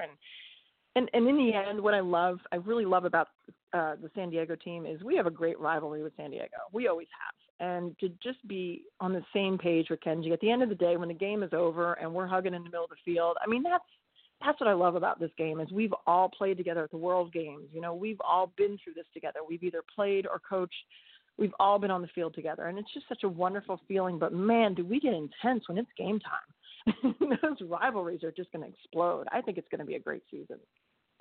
And we have, you know, normal names in terms of we had no idea what athletes' names. And now we have an opportunity in year two to really, you know, put out names out there in terms of defensive players, special teams, you know, just in other words, bringing it out no different than the NFL would to try to spotlight not just the team itself, but try to put up some, you know, some players out there that are impactful that we can, you know, enlighten folks about that people want to come out into the stadium and see. The one thing that we stood out here on our end, because, you know, we're just covering the sport on a back end. But the one thing that really impressed us was really not just the broadcast, you know, like on the Rebellion, but the fact that it was mobilely streamed and everybody can watch it. You're not dependent. When we talk to Odessa, the goal is really not to try to bring in, you know, butts in the seats technically because we're in a new era. It is a necessity still, but if you can do some sort of other revenue streaming, it just makes it more better for, you know, business sense. And absolutely, because think of where all these women come from. You know, I'm from the East Coast. I used to play with the Sharks and with the Liberty Bells. My family's all in you know, Pennsylvania or South Carolina, and they want to watch these games. So now they have the chance to do that. And so many players are in that situation where they're playing for a team that's not really where they live, and their families want to watch. They want to be proud. They want to be the ones sitting on the couch wearing the jersey, rooting for their person too. And I think that that's the next step. We, like you said, we have to get these players' names out there because they are amazing athletes. You know, they just have so much to give, and we need to see our jerseys on the streets. We need to see the little girls walking around in an Adrian Wilson number 9 jersey. You know, this is what I want. This is what we need. And the streaming is the best way for us to get there because it just gives us such a bigger audience. Yeah, and impressive work. I mean, like I said, Nenji and Katie have done such an impressive, which is a good model to follow with the, you know, sort of logistics on it. And then yourself here with this create events to have no player fees. I mean, that's just another building block. You know, just I think in general, if you would have said everybody's skeptic, right? Just like 2 years ago, we're like, okay, now we have the same thing we had every year since I've been covering since 2009, which is what teams shift to different leagues, a league collapses and rebirths, and now we come into a stage for me where we're getting really serious about it on a level where it's NCAA level, right? The organization piece. Yeah. The fact that it's more of a university structure mentality with each team on a community level, you know, that kind of deal. So we've never seen that before. Not that the WFA hadn't tried to do that before, but it just seems like it's a different animal here in terms of like how to guide the ship. Yeah, it's definitely a different animal. And I think, you know, there's a couple factors to that too. The WFA has been around for so long that they have teams everywhere. And I don't know if it's that they just can't structure it in a way that they can market it well, but they never really got excited about it. They just kind of ran it from behind. They just said, here, we'll give you a league. We'll give you a schedule. We'll put some things together for you. And they just kind of ran it. You know, it was the good old standby. But we really needed someone to take it to the next level, to literally shove it down people's throats and say, women's football is here. This is what you want to see now. This is the league that's going to get it done. And if anybody has that mentality, it's OJ. If there's anybody who wants to get this done, it's OJ. And she's going to get it done, and she is getting it done. And I think it's the caring factor. It's the caring about the teams and the players and wanting the best for them. It's not about her, and it's not about the admin staff. It's about the teams and the players. That's what it's about. And when you make it about them first, you're gonna have so many fans. You're gonna have so many players that want to play for that model. And it's just going to grow. It's going to be the best league out there. And in 5 years, I cannot wait to see where this league is. I'm so excited. I wish I could just fast forward right now because we're only going into our second year. And look at all these amazing announcements that we have and all these crazy sponsors we have. This is pretty amazing. When you get paid in cookies, that'll be real. When they bring you that cookie box and your monthly cookie box, you know what I mean? I'll take on a a cookie. subscription. I'm just saying. But it's fun because I was in Vegas for the Hall of Fame game, and out there and everybody, Utah Falcons administration, WNFC presence, the fact that it was, streamed by the crew at the Rebellion crew, just so promising. In other words, I think that's the only word I can use right now. It's just promising. The fact that it's so to a point where like we're a different method that I would have never seen in years past, but now it just seems like this can happen. It's just really the answer you can say. This probably can happen. Yeah, I think probably it is happening. It is happening. In the second season, it's happening. So you wait a couple more years. I really hope that one day we just get to a point where there's just one league, because it's so confusing for so many people. And I think we all just need to come together and say, let's just do this right. Let's just do this for the sport and for the women who want to play. And what I also love is that, the Utah Girls Tackle Football League, let's get one of those in every city. Let's start there. We've got to grow this game together. And I think we're heading in the right direction. We're doing it right. There's so much of a bond with these women. Like I said, playing in the Hall of Fame games and, playing in All-Star games and playing in the World Games and for Team USA, we're all friends. We all get along. We all appreciate each other. So we all want the same thing. So let's not wait any longer. Let's just do it. And, let's follow on the tails of Katie Sowers. She, if anybody, got our name out there this year. Now people are paying attention. Let's not drop the ball. All right. So, Cindy, let me tell you something. As we are in the background and as fanatics as we are on our social sites, the wish list. Let me give you the wish list that is direct messaged to me all the time. If and when the WNFC gets the best team on the planet, which is probably the Boston Renegades, the DC Divas, the Slam, and the Vixen, to the WNFC, that will blow everybody's mind. So there's still hope. There's still transition. But I'm telling you right now, that would be a game changer because it would be a game ultimately, right, you would have the top five already, and then you add to the mix there. Oh, my God. So anyways, a lot of work to be done still. But congratulations to you, to Scott, and everybody on the Majestics. What a great news. Like I said, eye-catching for us to see the lion with green eyes and to expect, what is this? Is it going to be the new unis? Or what are they coming up with? And just to come up with no player fees. I mean, that's just huge and something that maybe can be transitioned to every team in that level. And it's just going to make the league a lot more attractive for athletes to come and play. And obviously the level of play on the field, just with that barrier taken away, is going to be even better. Yeah, absolutely. Absolutely. And some of the players that were stepping away because they've been doing it for so long and your body takes a beating and you have to pay so much money, they're thinking, you know what, let me come back for one more year. What do I have to lose if I don't have to pay, right? If I can get my body back up to speed, let me do this another year. So we're seeing people, we're getting the phone calls and emails and we're like, yes, you are welcome. Come back. Let's do this together. Let's enjoy this together, especially the ones that have played for so long. You guys deserve this. So let's do it together.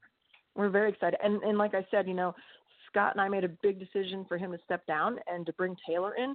The Majestics have a new feel this year, and I'm excited to see where it goes. So that's why we have the best kept secret. The best kept secret is probably ideal. Go Fernandez. Look at her. Yeah, I know. So love listening to her. She's got such a cool voice. I love working with her. She's so amazing. Yeah, no, she's brilliant. she's a nerd like I am.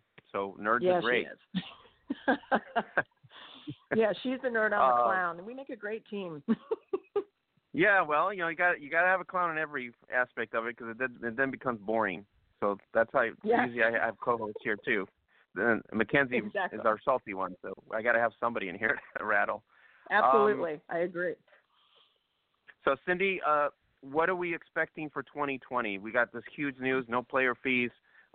Your expectation is obviously the championship, right? To get to New Mexico. Always. You know, and try to get to that stage and hopefully, be at the final. But, top 5 squad, you guys have always been durable in both leagues. With McCarron at the helm, now we got a new shift. So a lot of expectation, I guess, or is it higher expectation with the coaching change at this point and all the changes you guys just announced? It depends on who you're asking. If you're asking me, I always have high expectations of this team because we always find a way to get it done. And we stick to our beliefs and we stick to our structure and we stick to wanting to win that championship. But there are a lot of people out there that are thinking, oh, the Seattle Majestics, their time is over. And I just want to prove them wrong because I feel like we can field a team. We can put anybody out there. We can bring in new people. We can bring in the vets. We're going to field a team and we're going to make an impact on the league. So all I could say is for 2020, sit back and watch. You are going to love what you see, and I think we're going to surprise a lot of people. All right. The moment you beat Utah is the stage that we're going to be like, Cindy is for real, right? The moment we take down Utah is the moment we're going to go, now Cindy is real. It is like no player fee, and she took Utah down. Sorry, coach out there in Utah, Coach Rick's not going to. I might have to retire if that happens. I mean, when that happens. Oh, my gosh. I might have to just end it there and say, Rick's not going to allow that, of course. But yeah, that's definitely on the bucket list. He's always on point, so he's not one to get an L pretty much. He's not used to L's. Yeah. That's the problem. He's not used to many L's. Yeah. We're going to earn that one, that's for sure. We're going to earn that W. All right. So the schedule looks pretty unique. Like you said, it's a California swing schedule for you guys, and then Vegas as well. So you did so well. So quarterback changes, roster changes, I guess those are forthcoming in terms of who's going to be on the roster. So we should get that information from March before the season kicks off. I believe. Yeah, March 6th is when the league locks the rosters. So people can move around any way they want until March 6th. And we, like I said, we've had more calls every day. So we're excited. And, we have a quarterback change. So stay tuned for that as well. I know Julie retired, or as far from what I heard. So one of the exciting, talented players that, always been there. So, but you know what? I'm pretty sure Adrian's coming back, right? Oh, she's coming back. She's ready. She's ready to do this. All right. So that's what we need. Yeah. So now we got to get names out there. Like I said, this is the year 2 goal. Like I told Odessa, we got to get names out there, and just try to put a name to each team so that people can draw to one person. It's just it's the way it's got to be. No different than any other sport, right? Any other sport, it's driven by one person. Look at Kansas City, Mahomes. Absolutely. One name. So we got to get to that level where people want to come see one name, and hopefully that that draws everybody in. So, Cindy, always entertaining, chatting with you, and it's just awesome. I mean, I was tickled pink, and when I saw it on the live Facebook Live, I was expecting like a uni announcement upgrade. Well, I mean, and then there will be new uniforms, but I'm not that excited. And no players fees. And the players fees got my real big attention. I'm like, wow, that's pretty awesome. Yeah, it's pretty awesome. And thank you so much. I love talking with you. I love being on your podcast. It's so much fun to listen to. So thank you for reaching out. I appreciate it. Yeah, no problem. So Majestics 2020, here we are, just about to, elevate to another level, and the Growl and the Kingdom starting to get to, the faction level. We're looking forward to the battles. I'm looking forward to, you guys battling the Rebellion, as you said before, arch rivals right there. And then Vegas, we'll see what Dion Lee can muster up and see how he can change the culture there. And, of course, the Bobcats. That was probably best game out of the season, I think, if you want to look at it for the launch in that week 1 with you guys and them in that close battle game. Yeah. That was impressive. Yeah, it was good, but it was also devastating when we lost our quarterback. Yeah, no, of course. I'm talking about, the overall picture was very competitive matchup, and it was really good football on both sides and very competitive defensively on both sides. So hats off to everybody on both sides to just making it happen. All right, so looking forward to the best kept secret in sports. You can subscribe to it on every platform pretty much, Spotify as well, iHeart, Apple. We'll be linking those as well on our at the hub at facebook.com/Gridiron Beauties. And Cindy, anything else to add? You said rosters lock up on the 6th. So between now and then, anybody interested in sponsorships and things like that, where they can get a hold of you guys? Yeah, they can always go to our website, theseattlemajestics.com, and hit the info button or our Facebook page, and somebody will get back to you. We will welcome sponsors and keep an eye out for our new campaign coming out for raising money for our travel fees. And I think that, if anything, people are going to be excited to maybe give money to that just so they can see me get a tattoo at the end of the year, which I'll do it. We get $20,000, I'll do it. So I'm excited about it. I think. Hey, I'm not why sure not? yet. Do you need another tattoo? I have about 8, so why not? Let's just keep going. Why not? Let's add Why it on not? there. Why not? It's always fun. All right, Exactly. Cindy, thank you for coming in, making the time. I know you're busy, so get some rest, and look forward to the chatting. I'm marking it down on my calendar here. See if we can get together after March 6th, so we can kind of detail what the roster is going to look like and things like that. Kind of interesting to see who's going to be on the roster. Kind of impactful players. Things that the Rebellion and the Stars and the Bobcats have to watch out for. So that'll be pretty interesting to kind of discuss. Yeah, I'd love to come back and talk about it. All right. I appreciate your time. Say hi to Becca for me. Obviously, I sure will. Great job there as well. And then look forward to 2020 with the WNFC Seattle Majestics. All right. Thank you so much. Have a great evening. Thanks. All right, you guys, that was Cindy Butts Howden, CEO of the Seattle Majestics, WNFC 2020. Wow, what great news for players. No players' fees, getting creative here, and they're going to be announcing their roster on March 6th. So really, really exciting times in Seattle. New coaching change, completely revamped roster. As she said, some veterans are going to come back because of the fact there's no player fees. Why not come back? So pretty exciting times in Seattle. And the WNFC in general. So great job there. We're going to be detailing some of the things as we go forward next week. We also have WFA teams. We detailed the Boston Renegades schedule last week. So we're going to go into today the runner-up of the Tier 1, and that was the Cali War schedule for 2020. The WFA has stepped up in every aspect of the schedule in terms of their Tier 1 teams, and this is going to be a really good year to watch the WFA evolve. They just got hooked up with 11 Sports. That was the big announcement this past week. You can get the details at the hub if you missed it. Go right there to the hub at facebook.com/Gridiron Beauties. Get the lowdown weekly of what's happening in the sport. You get to see what's happening in the UK, in Spain, as well as in the realms in terms of in-between off-season notes, like in Mexico as well and in Canada. So the Cali War, formerly LA Warriors, they've lost the final 2 years in a row to the same squad under 2 different names. So Boston Renegades looking for three-peat this year. They have taken care of the LA Warriors the year before that, and now last year the Cali War, which is a similar team basically. And so this year, Cali War stepped up their game. They get the revival, rebirth, the return of the Sacramento Sirens. We have no idea what the Sirens are going to look like at this point. We have no idea, so we're trying to reach out to them and kind of figure out what they're going to look like for the 2020 season. Cali War plays in Manhattan Beach, California, which is a great facility there at the high school. And so the schedule is on the map. They get the Arlington Impact once again, and they also get the Nevada Storm, which elevated to Tier 1 here. Tier 2, and then Minnesota Vixen as well, Tier 1. So Vixen, Storm, and Impact on their schedule really cool schedule that came up with Cali War. 3 of the former teams that were very competitive last year in the playoffs as well.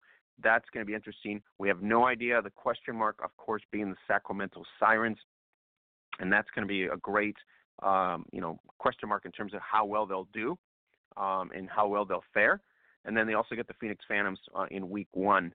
So the Cali War schedule it's going to be a lot tougher than it's been in previous seasons when they were going up against D3 teams or Tier 3 teams. Now they're really going up against the Tier 2 elite teams from last year, which is the Storm, the Vixen, and the Arlington Impact from D1 as well. So pretty impressive schedule in terms of the WFA for both the Boston Renegades. Last podcast, if you missed it, at 306, you can go back as far as 304 and kind of recap all that as well. You can get us the podcast anywhere, pretty much on every platform, Spotify, Apple Podcasts, iHeart. You can subscribe to it as well on any platform. Listen to it whenever you want. Okay, so this is what we're going to detail next week. Next week, we're detailing the St. Louis Slam schedule in the WFA, and then we'll go forward with the Detroit Dark Angels schedule. We'll knock in ourselves into the Nevada schedule, and then the Orlando Anarchy as well. So the top 6 teams in the WFA of last year, 2019, we're going to kind of go through and kind of analyze that schedule. But Cali War schedule for 2020, Phoenix right off the box. You've got a road trip to Sacramento in the middle of April. In May is when it heats up, and you're going to get Arlington Impact, Nevada Storm. Nevada played the Cali War very tough last year. Looking forward to that rematch. Arlington played really well too. So the month of May for Cali War is going to be interesting to see and to watch and how they fare and everything else, because Minnesota, Nevada, and Arlington come into the mix for them. So 2 road trips to Nevada and another road trip to Minnesota, and they host Arlington at home. And then they finish up at home against Sacramento Sirens on June 6th. So really impressive schedule. Like I said, shout out to the WFA once again, for making a really good, decent schedule in terms of their high-level teams. This is going to be interesting to see as well. So let's go into the women's news and notes that's happening. We've got XFL coming up this week on February 8th, so we'll kind of detail and talk about it on the next podcast in terms of the game. We saw Mackenzie here earlier in the hour. She's going with the St. Louis Battlehawks. I'm taking the LA Wildcats, and a lot of the co-hosts as well, San Diego, Seattle Dragons. So you can pick pretty much your favorite XFL team, see which one is more liking to you in terms of your region or which one you want to leech onto at this point. But that's pretty impressive in itself. Katie Sowers didn't get the win. The Niners kind of collapsed there towards the fourth quarter. But, very impressive season for the Niners, and also ultimately for her as the first female coach to be in a Super Bowl. So it says a lot about her character, where she came from. And so we're looking forward to Katie in 2021 in terms of, 2020 in terms of if her team can return to the championship.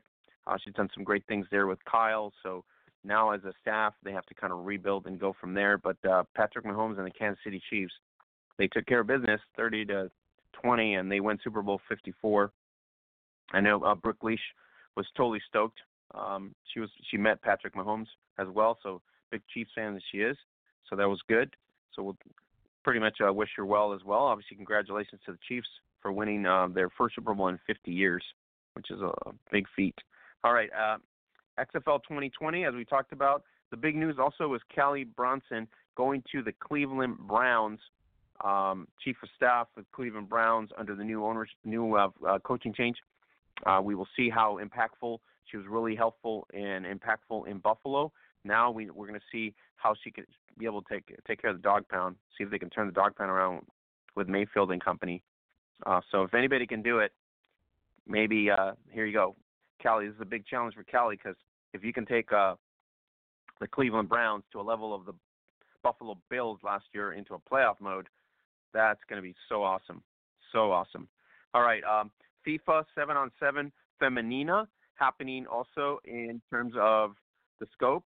So that's happening in Spain. The LNFA Femenina 7-on-7. Black Demons basically took care of business against Eon Mariners, 63-0. Shout out to Christina Gomez out there, 4 touchdowns. And then you also had the amazing 3 touchdown passes by Miriam Mendez, 3 passes for that, and 3 passes on the TD and 2 on a run, plus great receptions, 3 receptions by Olga Saltillo, and that was over in the Black Demons against the Gijón Mariners in 7-on-7 LNFA Femenina in Spain. Valencia Firebacks also took care of business against the Hornets. I think it was 84-0. They take care of business. The Hornets. It was Nicole Salazar, Dolores News, Marta Allen Kuntud, Natalia Alvarez, and Leah Serrano and company. They take the win, 84-0. Badalona Drax, the surprise team of the season in Spain. After so many seasons of just losing, we get back-to-back wins here by the Badalona Drac girls. And this year they've been very impressive, very, very impressive. So the Drac girls just really, really impressive at this point. So Elena Laiva and Alba Gutierrez out there as well. And so 16-7 was the final score there. And then the last game was Berserkers, 49-0 over the Osa Rivas. And that was the first win by the Berserkers. And so they took up 3 touchdowns by Maria Azucena Munoz, Paloma Contreras with another 2. And so they take care of business. You can get the details and the breakdown right there at the hub, courtesy of Mr. Alfredo Pumazova of the Berserkers and Lola Morales. That was action shots from the Black Demons against the Mariners. You can always go to the Federación Española de Fútbol Americano on Facebook and get the update there as well. So really good, exciting times there. BAFA Sapphire Series as well as the tournaments happen there. We'll get the updates as well. And you guys get the update right there at the hub at facebook.com/Gridiron Beauties. Looking forward to Gridiron West Bowl number 3. That'll be the competition here. Last weekend semifinals, it was Rottingham really taking the victory. Shout out to the Vipers out there, 12-8, and Cassie Cubis out there doing it, multitasking player, 12-8 versus Perth Broncos, and then in the second game, Perth Blitz, 18-8, taking care of Curtin Saints. So we have the final set in Gridiron West, and we are supposed to get a live stream as far as I know. So we will get the link up as soon as it comes on. It'll be the Rockingham Vipers versus the Perth Blitz. Perth Blitz have owned this league for the last 2 years. Now it is an opportunity for the Vipers to stand out or the Blitz to dominate and become a dynasty here for 3 wins in a row. So Blitz going for 3-peat here, and the Vipers looking to upset as well. So that's going to be happening this weekend at Gridiron West in over in Australia. Okay, America's Bowl announced broadcasters for the America's Bowl Honduras for 2020, which is going to happen coming up here on March 12th through the 17th, and that's Yarda 20, one of our network partners that we work with in Mexico, and then Yarda 506. It's going to be running exclusively some of the action that's going to happen at the America's Women's Bowl 2020 in Honduras, March 12th through the 17th. And then coming up in events, it is South Beach Bowl, February 29th, happening over in Miami. WFA Team United will be taking on Team World Lexfa Mitfa in Miami on February 29th, 2020. We have the Women's Friendship Bowl in Mexico, February 6th this weekend through the 9th. We will get recaps and everything updated for you as soon as it finishes up.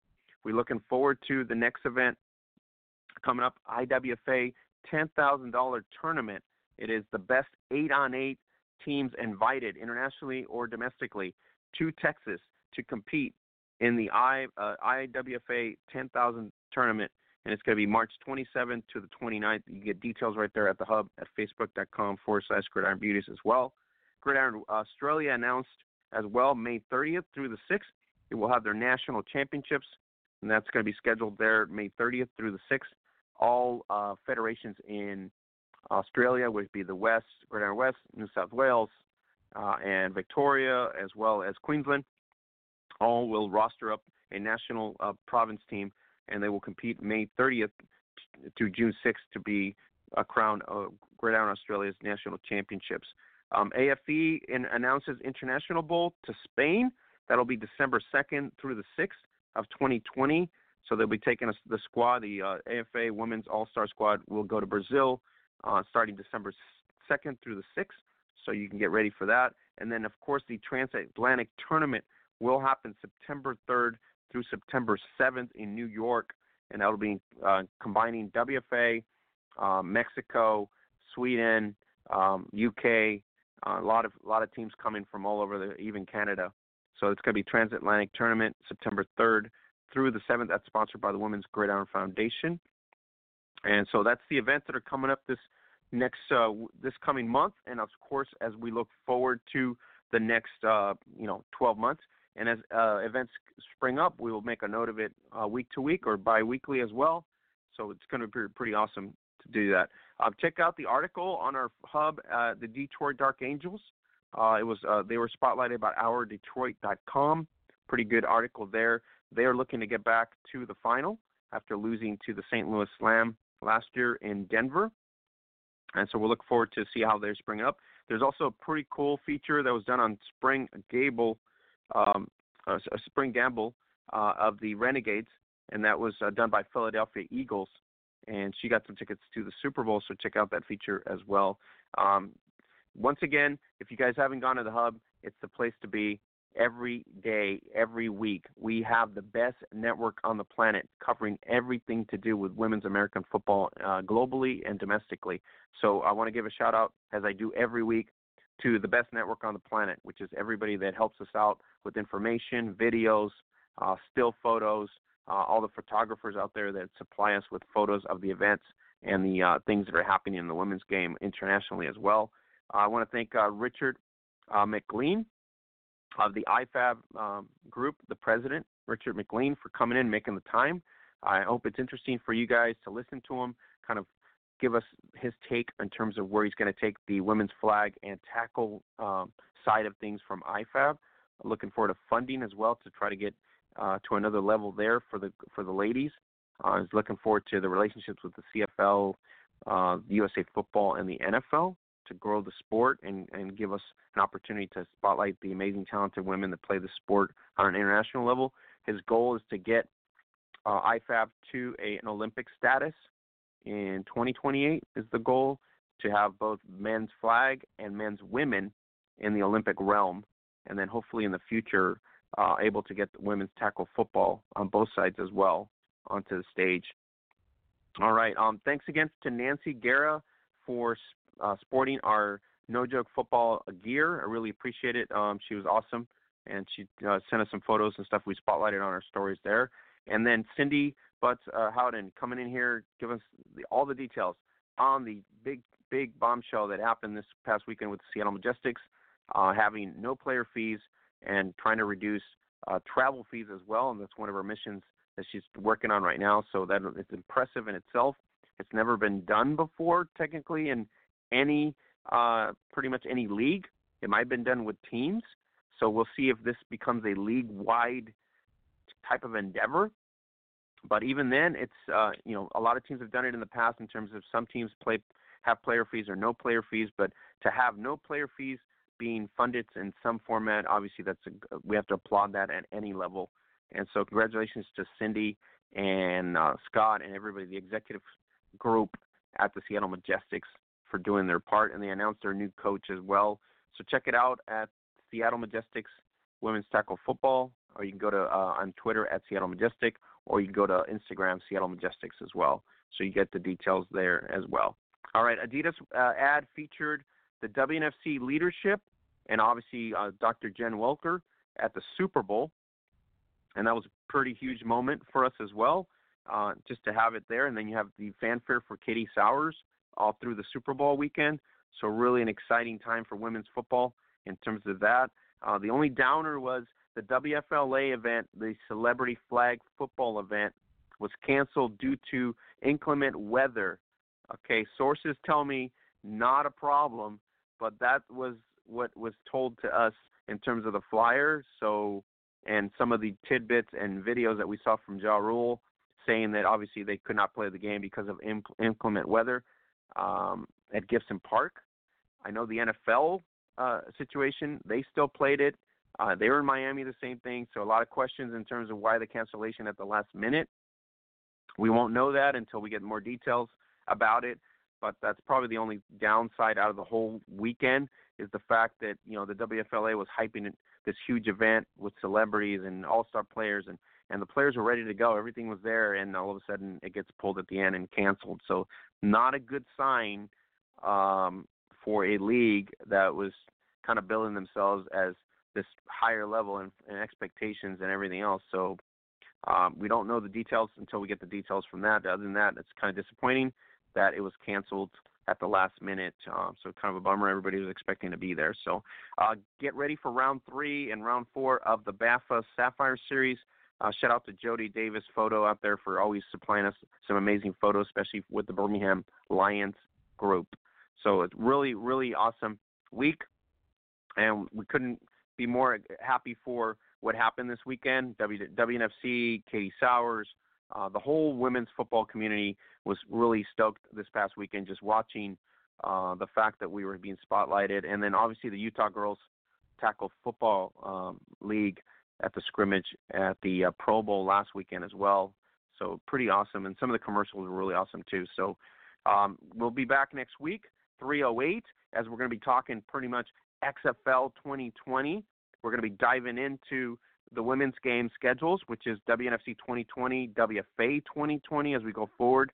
We're going to be talking some of the big name teams from 2019, St. Louis Slam. We're going to be talking Detroit Dark Angels, kind of diving into the rest of the teams as well, Nevada, Orlando, as we come into March, kind of get you ready to get launched in and get ready for the season that's going to kick off in April 2020. WFA and WNFC 2020. As we get towards April, we'll start to dive into the WWCFL, which kicks off in May, and we'll kind of realm that way as well. So thanks for tuning in. I really appreciate it, and I want to thank everybody that subscribed to us. Thank you for all the subscribers on Spotify, on iHeart, and on Apple Podcasts. You guys have no idea what you guys are doing, but subscribing to our podcast and not missing a podcast increases our listenership. It also allows us to bring attention to the women's game as well, and it gives us another platform to bring awareness to the sport. So if you miss anything, the links, anything that happens, go to the hub at facebook.com/Gridiron Beauties. And if you want to support the podcast, go through our sponsor, Zazzle.com, and you can go to the No Joke Football Shop at Zazzle.com/Gridiron Beauties. You can get the daily codes there. You can save up to 20% off. So for the absent Holly Custis, Troy Wilson, and Mackenzie Brooks, Oscar Lopez here saying, have a great night, everybody. We'll see you here for 3:08, and looking forward to talking more women's American football as we get towards February and March as we come into WNFC 2020 and WFA 2020. Have a great night, everybody.